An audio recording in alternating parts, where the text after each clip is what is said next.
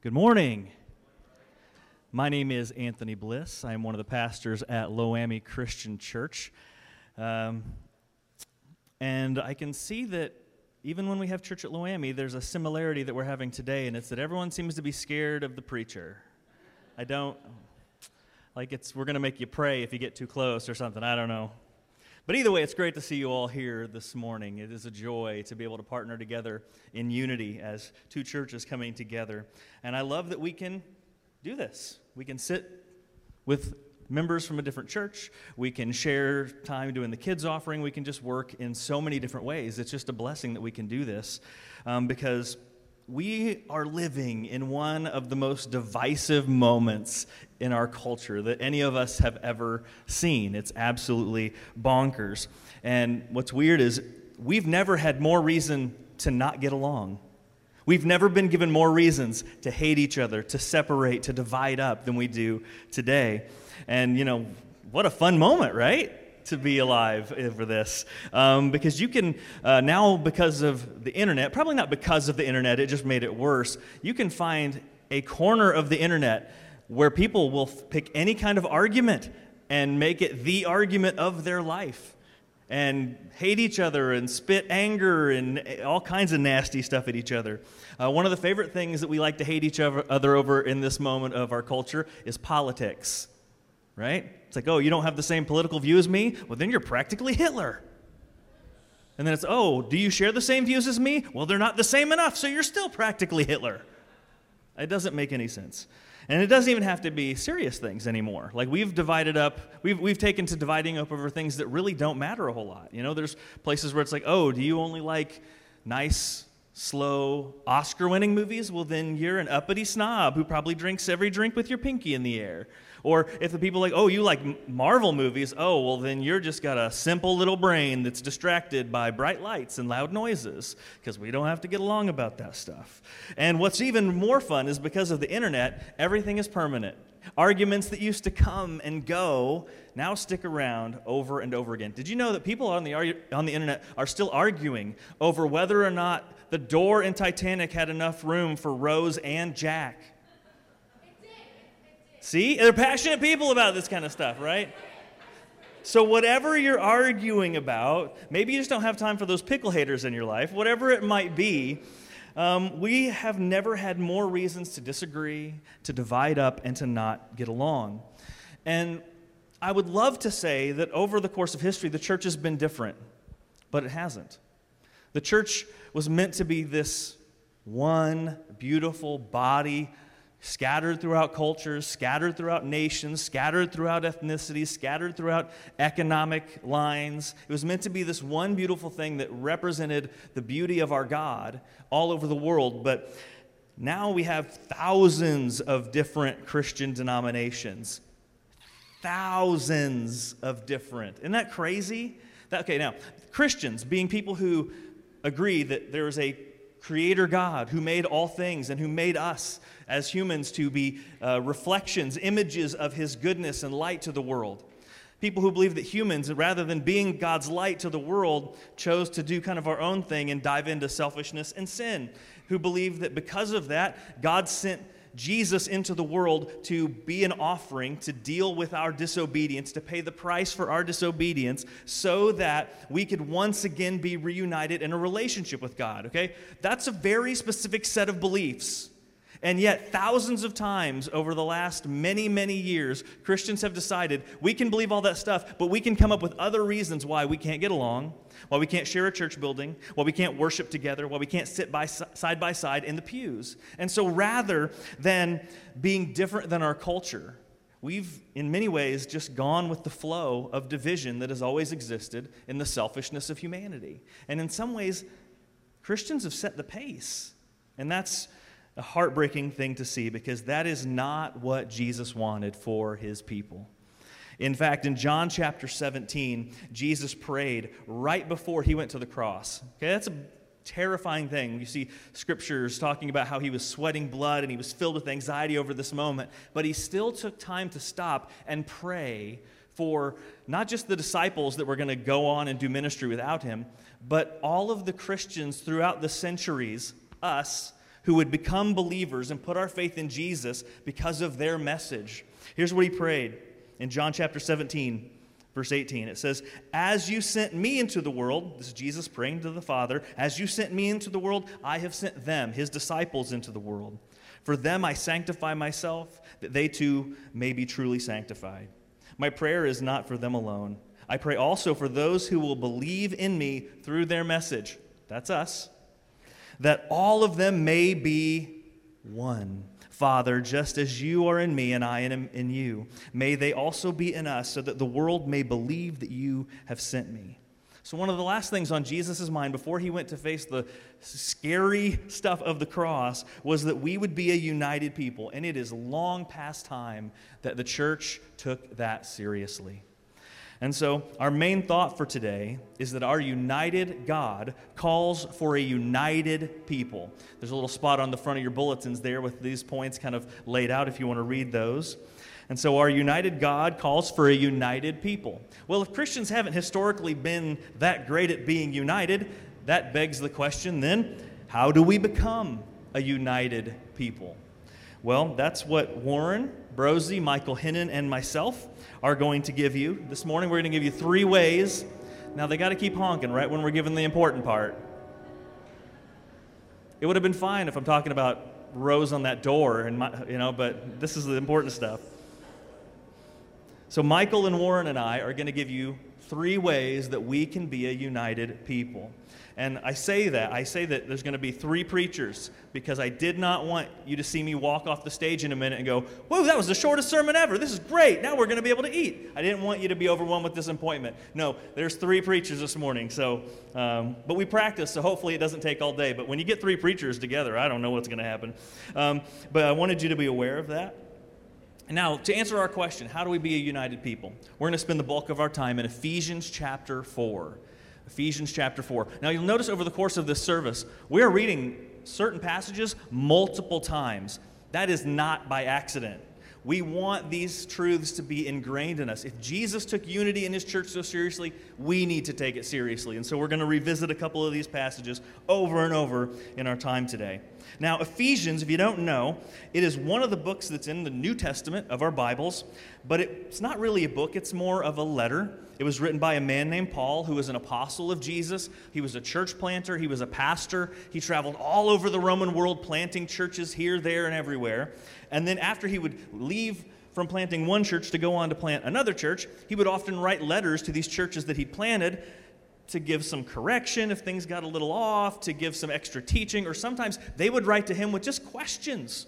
And so Paul would write these letters, and his letters make up the bulk of our New Testament.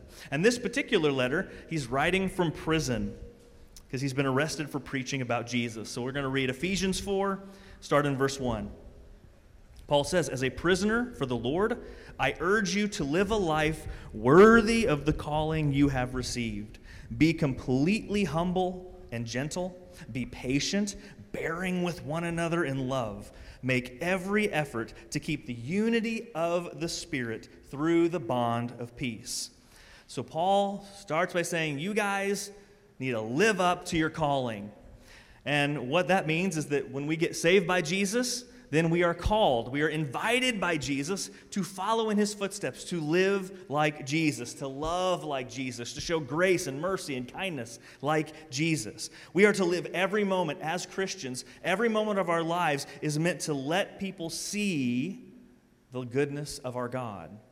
And everything that Paul says about this, when he talks about living up to that calling, living like Jesus, everything he says here then goes on to talk about unity and what's required to be people who are united. He gives this list, like humility.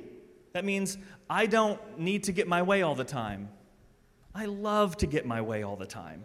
It's my favorite thing to get my way all the time. I get grumpy when I don't get my way all the time. But Jesus says we need to let that go. He says patience.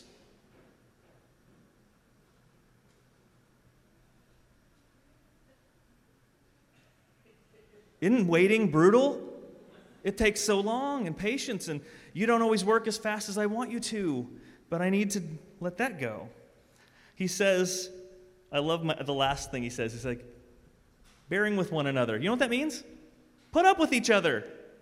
That I have to put up with you when you don't do what I like, or when you do things that are wrong. I have to put up with you when you're mean or selfish or slower than I want you to be. And you have to put up with me when I do things that I shouldn't do. We have to put up with each other. I love how realistic Paul is in this. He knows we're not going to nail this stuff.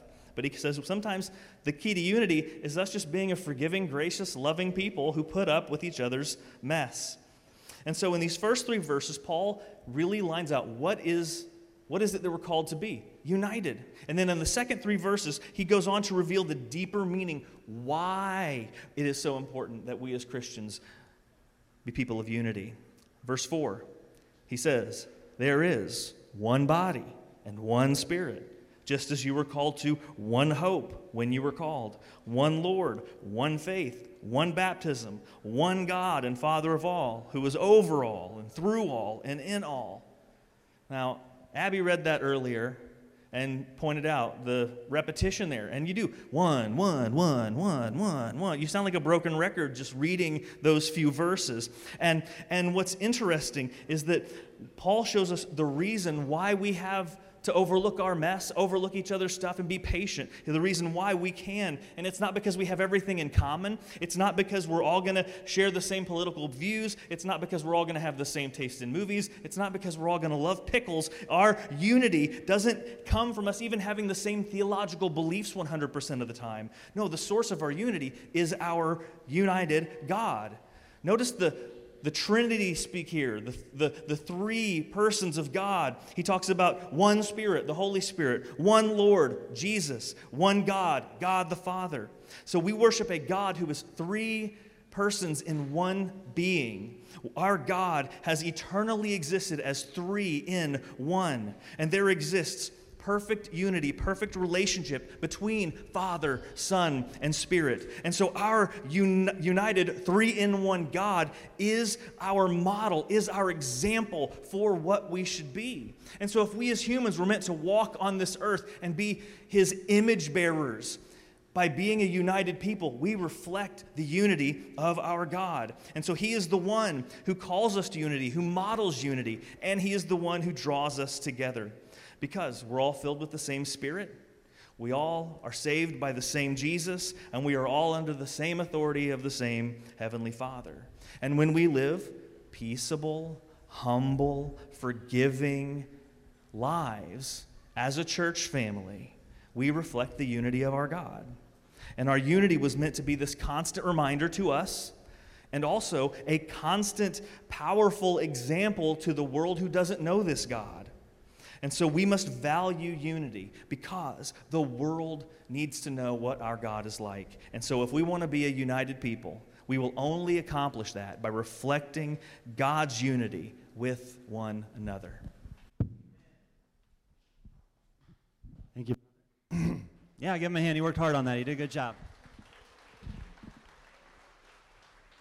So my name is Warren Brosey, and I'm glad to see you all here. We're going to keep going in our scripture. We reflect God's unity by sharing our gifts to build one another up. We reflect and become a united people by sharing our gifts to build one another up. I want to invite you to follow along in your Bibles, Ephesians chapter 4, verses 7 through 13. But to each one of us, grace has been given as Christ apportioned it. This is why it says, when He ascended on high, He took many captives and gave gifts to His people. What does He ascended mean except that He also descended to the lower earthly regions? He who descended is the very one who ascended higher than all the heavens in order to fill the whole universe. So Christ Himself gave the apostles, the prophets, the pastors and teachers to equip His people for works of service, so that the body of Christ may be built up until we all reach unity in the faith and in the knowledge of the Son of God and become mature, attaining to the whole measure of the fullness of Christ. There in verse 7 it says that Christ measures out His grace to us. He's measured out grace to us. This theme of grace is found 12 times in Paul's letter. here in Ephesus. 12 times. It starts out, it bookends the letter in chapter 1, verse 2. Grace and peace to you from God our Father and the Lord Jesus Christ. And you can go to the last verse of his letter, chapter 6, verse 24. Grace to all who love our Lord Jesus Christ with an undying love. And then in chapter 2, verse 5, it says, for it is by grace you have been saved. He continues on in verse 8 of that same chapter, Ephesians 2. For it is by grace you have been saved through faith, and this not of yourselves, it is the gift of God, not by works, so that no one can boast. For we are God's handiwork, created in Christ Jesus for good works, which he prepared in advance for us to do. So we're saved by God's grace, and through the grace of Jesus, he measures it out and gives us gifts. And if you keep walking through our text here in Ephesians 4, around verse 8, it says that, doesn't it say that he ascended on high and gave gifts to men? And he's quoting from Psalm 68. Psalm 68, it's this great victory psalm of God's power, and he's ascending on high as king in Jerusalem. And Paul tweaks the language a little bit, but earlier it says that he is a father to the fatherless, a defender of the widows. He sets the lonely in families and leads the prisoners out with singing. And then it says, and he gives gifts, or he actually receives gifts. He receives the treasure when you conquer. And then as a good king, he shares those gifts. And that's the message of Psalm 68. And some of those gifts, it says, Christ himself gave some to be apostles, prophets, evangelists, pastors, and teachers. So a prophet, or apostles and prophets, in chapter 2, he says that's the foundation of the church. Those apostolic leaders, those 12 that were with Jesus, and a few others that saw the risen Christ and were inspired to write down a lot of our New Testament. But an apostle simply just means someone who is sent. Could be a missionary in a way. The prophets were also inspired by God to preach, to proclaim his message. Sometimes they predicted future events, but sometimes it's just speaking forth the message, kind of like what's happening right now. We're just prophesying. We're speaking forth the message of God. There's evangelists. It's someone who speaks good news. Don't you like an evangelist? Come tell you good news. And so some people say, well, an evangelist is a guy that has a fast car and 3 good sermons. That's back in the old days. But an evangelist really is just someone who speaks the good news of Jesus. And he tells Timothy in this same city, in his letter to Timothy, do the work of an evangelist. You stay and teach good news. And then he says, and there's pastors and teachers. It's where we get our word shepherd. Shepherd or a pastor or a teaching pastor could be some of those. And so Christ gave these leadership type gifts. And so can I just give a shout out and say thank you to our elders and deacons of these congregations right now? You've had a hard couple years to lead your church through. And I just want to say thank you, thank you, thank you, thank you. Christ has given himself gifts and leaders to his people. Why? To equip God's people for works of service. I can't do all this by myself. We had a whole host of people that are using their gifts today, and we praise God for that. But to equip God's people for works of service or works of ministry, it's where we get the word deacon. And so it's to build up the body of Christ. The reason God gave us these gifts, we share these gifts to build up one another. And I'm hoping that today you're going to feel like you've been encouraged, you've been built up, and that we have some opportunities to continue to work together, that we're not alone. I'm sure it's probably been done, but I don't know that anyone who has built a house all by themselves. Can you think about just from start to finish, one person doing every single thing? Maybe it's been done, but I think even Daniel Boone and Davy Crockett had someone to teach them something somewhere. They showed him how to sharpen an axe, and maybe you had to go to get your materials, but how did those materials get to the store if someone didn't bring them to you? And so I've got different tools here that kind of remind us, what it would take to build some things or build a house. You got a square and shovel, you got to dig stuff, you're going to have to hammer some stuff, there's a square, there's a measuring tape. It's sure nice having that other person holding the chalk line, isn't it? Let's be honest. And so it's hard to build a house all by yourself. How much more so is it hard to build a church all by yourself? And that's why God has given us gifts of grace. He's given each one of us spiritual gifts. And I want a quick announcement here in a couple weeks at Berlin Church, 9 o'clock, October 2nd. in the sanctuary, we're going to have our 3 colors of your gifts class. It's where you find out your spiritual gifts. It's through Natural Church Development, and I know Loami's done some of that as well. So if you don't know your spiritual gifts, that's one way. Find out what you're gifted at and use that for God's glory to build up his church, build up one another. Fred Craddock tells the story of a time early in his ministry. He said it was before he went up to minister in the Appalachian Mountains. He was serving at a church in Watts Bar Lake between Chattanooga and Knoxville, Tennessee. I think that's God's country over there. And it was their tradition of this church. At Watts Bar Lake on Easter, they had baptisms. They baptized like we do, baptism by immersion. And so they had baptism that evening at sundown, Watts Bar Lake. And Craddock's there on the sandbar, and he's watching the baptisms and helping. And the ritual was that after they were baptized, they had made booths there and kind of hung some blankets over to go change your clothes. And then they would have a circle around the fire, and they'd warm up by the campfire after their baptism. And there'd be singing, and they'd be cooking supper, and it was just a holy moment for the church that night. And Craddock finally gets his clothes changed, and he gathers himself with the circle of believers. And Glenn Hickey, it was always Glenn Hickey, he would introduce the newly baptized, give them their name, where they're from, their work. And then the ritual continued at their church, where they introduced themselves. And it goes something like this: my name is... and if you need any washing or ironing, let me know. Next person in the circle from the church. My name is, and if you need someone to chop some wood, I'll be here for you. And the next one says, my name is, and if you need someone to babysit your kids, I'd be happy to watch your kids. My name is, and if you need someone to repair your car, my name is, and if you ever need anyone to sit with the sick. My name is, and if you need someone to take you to town, if you need a car to get back and forth to town. And every single person introduced themselves to their new brothers and sisters in Christ. And then the ritual continued. Everybody knew this, but for Craddock, he was new to the ritual. It was Percy Miller, and Percy Miller had his thumbs in his bib overalls, and he'd said, time to go, and everybody went home, except for Percy Miller and the preacher. And Craddock's just soaking this in, figuring out what just happened here. And Percy Miller in his big shoes, kicking some sand over the coals of the dying fire, he says, Craddock, people don't get any closer than this. There's a name for that.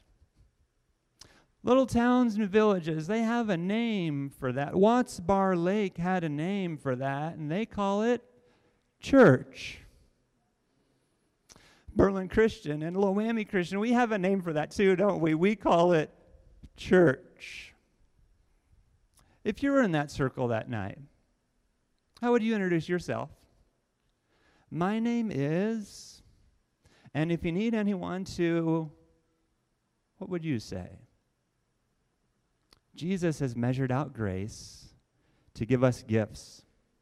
That leads to service to build up the body of Christ, which ultimately leads us to maturity. Michael, come, bring us home.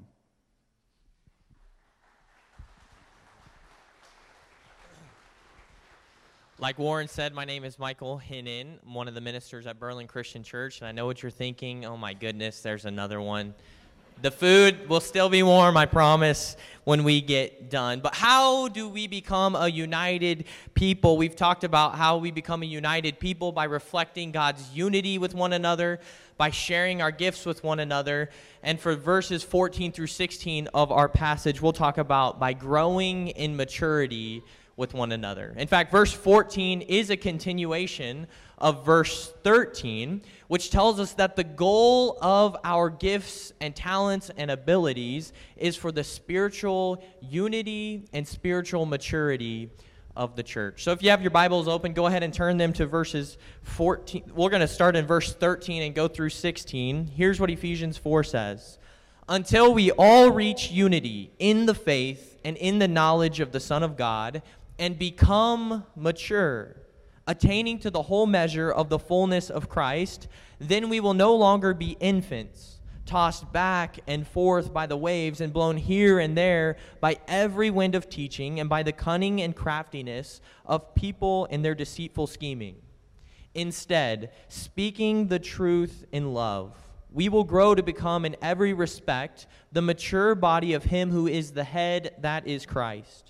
From him the whole body, joined and held together by every supporting ligament, grows and builds itself up in love as each part does its work. So how do we become a united people? By growing in maturity with one another. And before Paul tells us how that happens, he kind of gives us a ridiculous picture of what happens to us if we do not grow in our maturity. By a raise of hands, how many of you in here have ever been to the ocean? Okay, most of us. And then the rest of you, I'm sure you have seen a picture of the ocean or a video of the ocean. The ocean is powerful. It's majestic. It's sometimes scary. Okay, so put that over here on the left. Then on the right, I want you to picture a baby, a cute little Gerber baby, the cutest baby you've ever seen in your life. And so I want you to imagine this helpless little baby going out in a boat with their parents. They go out into the middle of this powerful ocean, and they just toss the baby into the middle of the sea. Yeah, what the? That's the picture that Paul is giving us here. A picture of this baby being blown back and forth, tossed back and forth by the wind and the waves. And Paul is saying, hey, that's you and me when we don't grow up in the faith. That's you and me when we don't grow in understanding the faith. We fall into the lies of the world. We begin to believe the lies, and we're tossed back and forth by these lies. Lies like things that Jesus, he isn't really God, he's just a good moral teacher. Or lies about ourselves where we say, the only thing that God wants is for us to be happy and to follow our hearts, even though God cares more deeply about our holiness and following his desires. And so we get this picture from Paul telling us, hey, don't be a baby. Paul is channeling his older brother here. I have an older brother, 2.5 years older than me. He would say this to me all the time. Don't be a baby. Instead, grow in your maturity. But how do we do that? Well, Paul tells us that in verse 15. Look at verse 15 with me. He says this. He says, instead, speaking the truth in love, we will grow to become in every respect the mature body of him who is the head, that is Christ. And so if we want to be mature followers of Jesus, if we want to be united, then we must speak the truth in love. It literally says truthing in love. If we want to grow in maturity, we must both speak the truth and also live out the truth. The only way for us to combat the lies of this world is by the truth. That's why a couple chapters later in Ephesians chapter 6, verse 14, where Paul is talking about the armor of God, he says, stand firm then with the belt of truth buckled around your waist. To be mature, growing Christians, we must fiercely hold on to the truth. We must diligently look into God's word and learn more about the truth. Otherwise, we'll be immature and we'll be tossed around by the lies of the world. And so often I hear people with they have a great heart. They say, well, we don't really need to learn much anymore. We just need to love people. And I get that perspective. But the only way that we can truly understand what love is by knowing the truth, by looking at Jesus. Because Jesus' definition of love, willingly sacrificing yourself for the benefit of the world, is much different than our world's perspective on love. And so we must diligently search for and know the truth. And then, Paul says, not just know the truth, but you must live it out with love. For Paul and in the Bible, truth is always accompanied with love. And so Paul, he ends where he begins. In verse 2, Paul told us to bear with one another in love. In verse 15, he tells us to speak the truth in love. And here in verse 16, as he concludes the passage, he tells us to build up one another in love. Verse 16 says, "From him," Jesus, "the whole body, joined and held together by every supporting ligament, grows and builds itself up in love as each part does its work." These last two verses remind us that our quest for unity can only be solidified in Jesus. Our quest for unity can only happen if Jesus is our glue, our sole focus. He is the model of truth for us, the one who tells the whole world. He says some hard things. He says, "I am the way, the truth, and the life.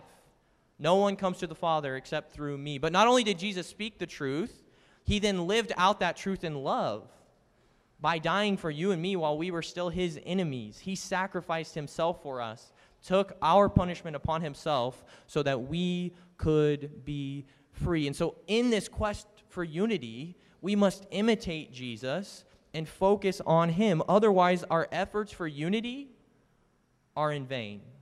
Otherwise, our efforts for maturity are in vain. I remember in 5th grade, my mom was a teacher at Flint Hills Elementary School, and so what that meant for me was after school, I could just roam the hallways. It was awesome. I felt like I owned that school.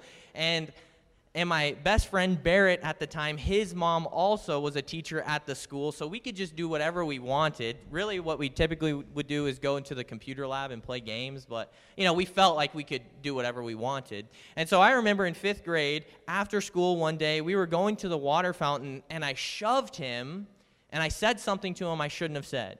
It wasn't a cuss word, but I shouldn't have said it.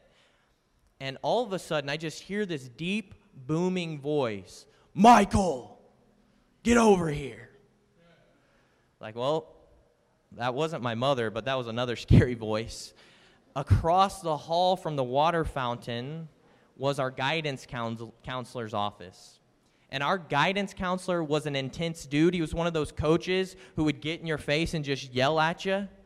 That was our guidance counselor. And so I put my head down and just kind of slumped over to his office, waiting for a scolding, and I did receive a scolding. But he basically said this. He said, "Michael, what are you doing? Why are you talking like that? When are you going to grow up?" The last couple years before that, I had gotten in trouble because of some of the words that I had said and had gotten in-school suspension. And this guidance counselor, he saw me, where I was at in my childish ways, and he knew I could be better. He knew I could grow up.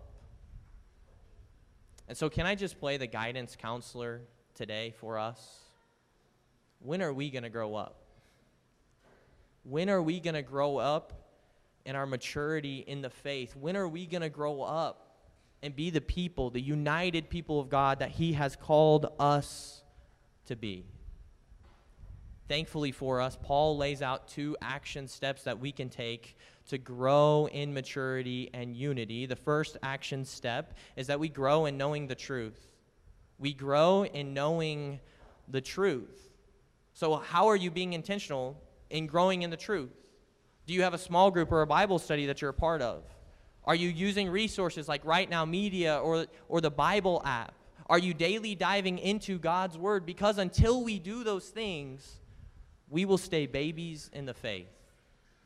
And then the second action step we can take is by sharing our gifts with one another, what Warren was talking about.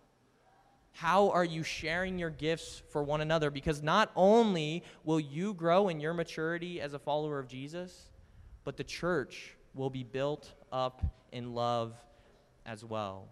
When I talk to teenagers all the time and I talk about using their gifts with them, so many of them, they just say to me, "Well, Michael, I don't know what I'm good at. I don't know what my gifts and talents are. I just don't know how." And if that's you today, let me just encourage you to, A, maybe go to that 3 colors of your gifts class, but B, maybe more simply, just talk to the people who love you and know what your gifting is. And that will help you know, how can I share my gifts with the church and other people. Because until we do those two things, we will stay immature. We'll stay babies in the faith, and our unity will never happen. As I look out over these two congregations, serving the same community on the same mission to make disciples for Jesus, I can't help but think about Paul's prayer in Ephesians chapter 3, verses 17 through 19. This is Paul's prayer for us and for the church at Ephesus. Here's what he says starting in verse 17. He says, "And I pray that you, being rooted and established in love," not being tossed back and forth, but rooted and established, "may have power together with all the Lord's holy people to grasp how wide and long and high and deep is the love of Christ, and to know this love that surpasses knowledge, that you may be filled to the measure of all the fullness of God." Church, that is our prayer. And so let's use our gifts, let's grow up, and let's live in unity together on the same mission for Jesus. Because our united God calls us to be a united people. Let's pray together. Dear Heavenly Father, we love you. And I just thank you for all of these people here today. Thank you for this act of unity. And I just pray that as we go from here, it wouldn't just be something we do once a year together, but this would be something that we do in our communities together, knowing that we are rooted and established in your love, King Jesus. Help us to walk with you every single day, all for your glory we pray. Amen.